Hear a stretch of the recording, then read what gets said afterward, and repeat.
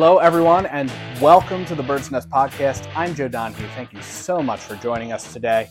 Well, the Fightins are the talk of the town in the city of Philadelphia, but the Eagles are 4-0, and they're looking to rise to 5-0 on the season.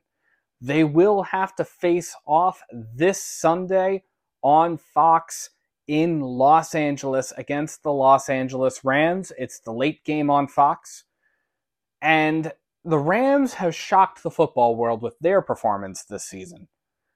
This matchup between the Eagles and the Rams was a game that 6 months ago, everybody would have predicted would have been a very, very, very handy win by the Eagles.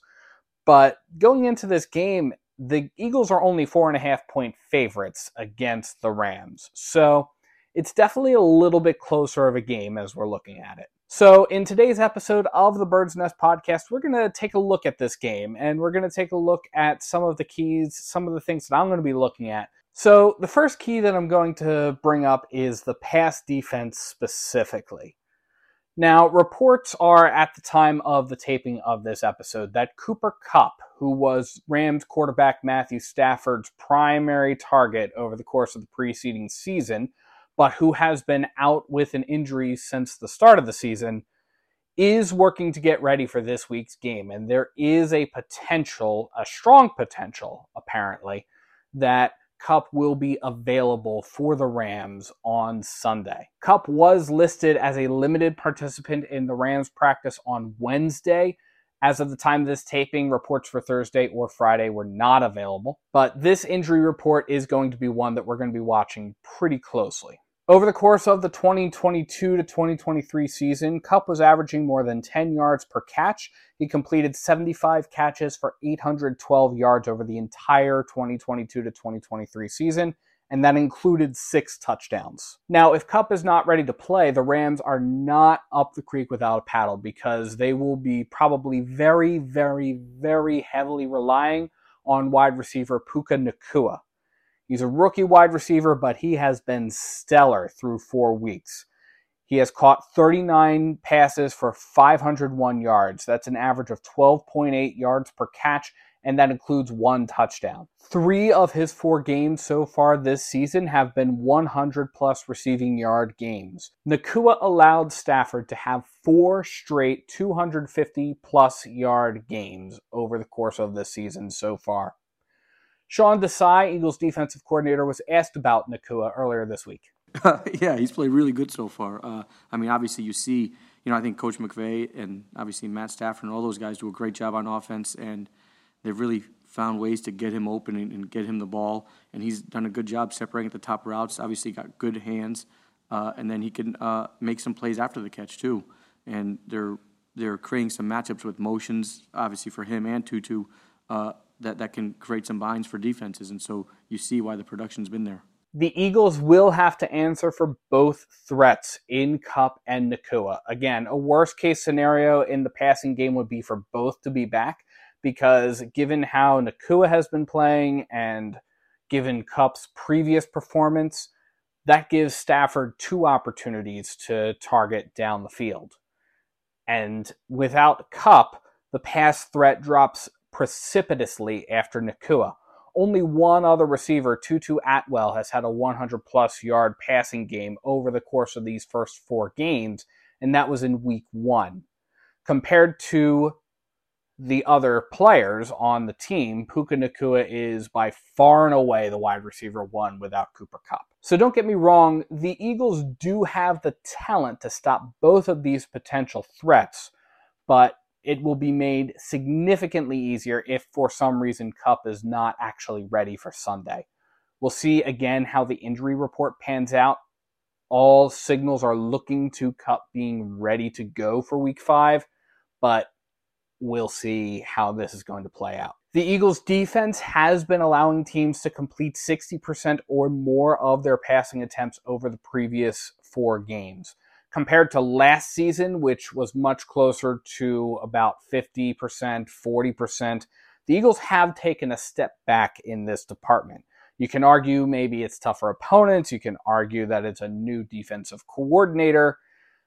But ultimately, at the end of the day, the percentage of completed passes does need to come down if you are the Eagles defense. You need to stop giving up those kinds of passing plays that most teams will use to try to get yardage and use a short passing game to kind of set up the deep ball. In order for the Eagles to dominate the game, the Eagles have to really, really rule out any kind of a potential pass threat. The second key to the game is going to be getting to Rams quarterback Matthew Stafford. Now, last week, the Eagles were able to sack Sam Howell 5 times, and it showed in how the Eagles were able to overcome the Commanders in the end. The Eagles will need to control the line of scrimmage this week too, so that way they can get to Stafford. That will be made more difficult with the absence of Fletcher Cox. Reports were, as of Thursday morning, that Cox will not be participating in the game on Sunday. He has been ruled out with a back injury. It's not official on the injury reports, but multiple outlets have reported this. His absence isn't going to be a long absence, but it's going to be noticed when you're down a man on the defensive line. Fletch has delivered 7 quarterback hits over the course of the first 4 weeks. He's been tied with Josh Sweat for most on the team so far. Fletch has played 184 snaps, which is the most number of snaps on the defensive line. Josh Sweat is right behind him at 183, averages to about 46 snaps per game. So that is huge. He's played 70% of the defense's snaps. For somebody like Fletch to be out, his absence will be noticed. That will create more opportunity for somebody like a Jordan Davis or a Jalen Carter to come in and pick up some of the slack. Now, the Rams have given up 9 sacks so far this season, and that was against defensive lines that were certainly far inferior to the Eagles' defensive line. So, again, there's talent on the team to be able to do it. I do have full confidence that they're capable of doing it. It's just a matter of actually executing on that. The third key to the game is going to be the red zone offense. Now, the Eagles are 6 for 13 in the red zone, and they are 6 for 9 in goal-to-go situations so far this season. Falling short inside of the 20 never fails to disappoint. The Eagles can score from pretty much anywhere on the field thanks to Jake Elliott, who once again had another standout performance last week, including kicking the game-winning field goal. Jake Elliott was named for the 2nd time this season and the 5th time in his career the NFC Special Teams Player of the Week. I'm a huge Jake Elliott fan. I think the Eagles are really, really fortunate to have him.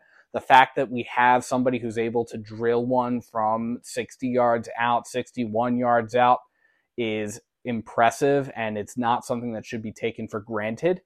But anytime I see him come out on the field in a red zone situation, it's always a missed opportunity, and the Eagles cannot afford to be giving up these kinds of missed opportunities. The Eagles will have to take advantage of every chance they can to put 6 on the board, especially because the Rams are going to. The Rams are a little bit better than the Eagles in the red zone. Through 4 games, the Rams are 8 for 13 in the red zone, and they are 7 for 8 in those goal-to-go situations. So especially sort of driving it home on that goal-to-go situation, the Eagles really need to make sure that they're finding the end zone. Closing out touchdown drives will be a big difference maker. It is a huge, huge difference to come away with 3 points versus 6 or 7 or 8, depending on how the point after touchdown or the 2-point conversions go. The fourth key to this game is going to be the run game. The Rams have allowed 444 rushing yards over 4 games and a combined 100 attempts. So that's an average of a little over 4 yards per carry, about 4.5 yards per carry. The Eagles will have DeAndre Swift and Kenny Gainwell, and will likely also activate Boston Scott too. So we've got a pretty healthy running back room. Those guys will likely have some really, really good games. One run threat that has changed a little bit is Jalen Hurts. Hurts has run 40 times for 134 yards, which is, again, a significant amount of yards for a quarterback, and he's always a run threat. But it was noticed that he's giving himself up more in the open field, and Coach Sirianni was asked about that earlier this week. He mentioned that it had a lot to do with protecting himself. Yeah, he needs to protect himself. He took the big hit against New England. And it's always been our intention to make sure that he's protecting himself as a runner. And we encourage him to slide, and we encourage him to get down, and we encourage him not to take a big hit. Step out of bounds when you can. We don't, do we want all our guys stepping out of bounds? No, we want our other guys, most of the times, and if it's not a 2-minute drill, is to keep the ball in their outside arm and use their stiff arm, play a little bit of pound on the sideline. I don't want Jalen doing that.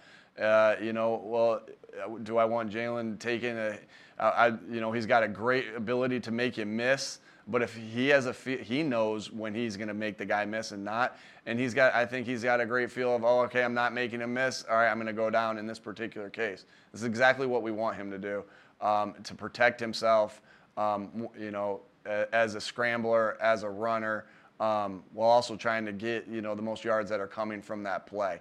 Every run play that we have in for him, or any read play, is done with the utmost, thinking about him all the time to make sure we keep him safe. And so, if we're thinking about that constantly, we want him thinking about that as well, because we know how important it is to have him out in the field every game. Now, I said that other teams will typically use a short screen game or a passing game to try to kind of get a run game substitute, so to speak, operational, whereas the Eagles are really, really effective at using the run. And using the run will wear out a defense. It's going to remove the possibility of an incomplete pass, which could stop the clock. It keeps the clock going, makes defenses more tired. There's a lot to it, and I think that the Eagles have a really, really, really good chance at using that run game to wear down the Rams' defense. The Eagles are one of the most effective run teams in the league right now. DeAndre Swift is third in the league in terms of average yards per carry at 6.17 yards on average. That's 59 rushes for 364 yards through 4 weeks. He's also got 2 touchdowns. That is third in the league behind Breece Hall of the New York Jets and Devin Achane of the Miami Dolphins. And the Miami Dolphins, remember, dropped 70 points on the Denver Broncos, so take that for what you will. But the Eagles have had opportunities to be better. I have noticed some bad zone reads where Hurts should have just handed the ball off to DeAndre Swift or Kenny Gainwell, and they would have had a wide open lane. Instead, he kept it, ran out to the outside, and got mauled behind the line of scrimmage. So while sometimes, and again, things aren't perfect, sometimes the defense can be a little weird, can show some weird reads, the Eagles do need to make sure that Hurts is working to improve upon that, and that Hurts is looking at game tape and trying to decipher what exactly is happening. Hurts should be able to grow from these kinds of decisions. I have full confidence that he will. It's just a matter of how long it's going to take. The last key to the game is going to be turnovers. As is per usual here, there were 0 turnovers by either the Eagles or the Commanders in Week 4. The Eagles were expecting probably going to cause at least one this week, simply because the Rams have not been quite as good at keeping the ball in the turnover department. Matthew Stafford has thrown at least 1 interception in each game over the course of weeks 2 through 4. The Eagles do have talented players that are able to force turnovers. Reed Blankenship and Darius Slay have 2 already this season, 1 apiece. Meanwhile, the Rams defense has not been nearly as successful when it comes to turnovers. The Rams defense has only had 1 interception and 1 fumble recovery over the course of these first several weeks. Meanwhile, the Eagles, as I said, have forced 2 interceptions, 1 by Darius Slay, 1 by Reed Blankenship, and they've recovered 6 fumbles. And they've actually forced more than that. They forced fumbles in each game, but they haven't been able to recover some, especially in, again, the Washington Commanders game was the only game that the Eagles have played so far where there have been 0 turnovers of any variety, although the Eagles did force 2 fumbles over the course of that game by the Commanders. They just didn't recover them. So the Eagles are going to need to stay ahead in the turnover department. It's probably going to be a little bit easier to do. Matthew Stafford certainly isn't nearly as accurate as Jalen Hurts is, But as I keep alluding to each week, there is no statistic that more closely aligns to who won or lost the game than who won or lost in the turnover battle. And the Eagles didn't have any turnovers. The Commanders didn't have any turnovers last week. It really showed because that game went into overtime, whereas in other weeks, the Eagles have been able to hold on, and one of the biggest ways they've been able to do that has been through the turnover battle. So those are my keys to the game, but let me know what you think. What are you going to be looking for as a sign that the Eagles are going to be successful this coming week against the Rams? Let me know in the comments below, and thank you so much for tuning in to the Bird's Nest Podcast. You can support the Bird's Nest Podcast by liking and subscribing to Bird's Nest Media on YouTube and by sharing to your social media pages.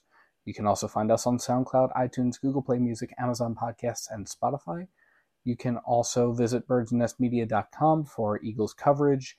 And if you're interested in supporting us in a different way, you can visit our Patreon page at birdsnestmedia.com or in the link in the description below. Thank you so much for watching and tuning in, and let's go Eagles.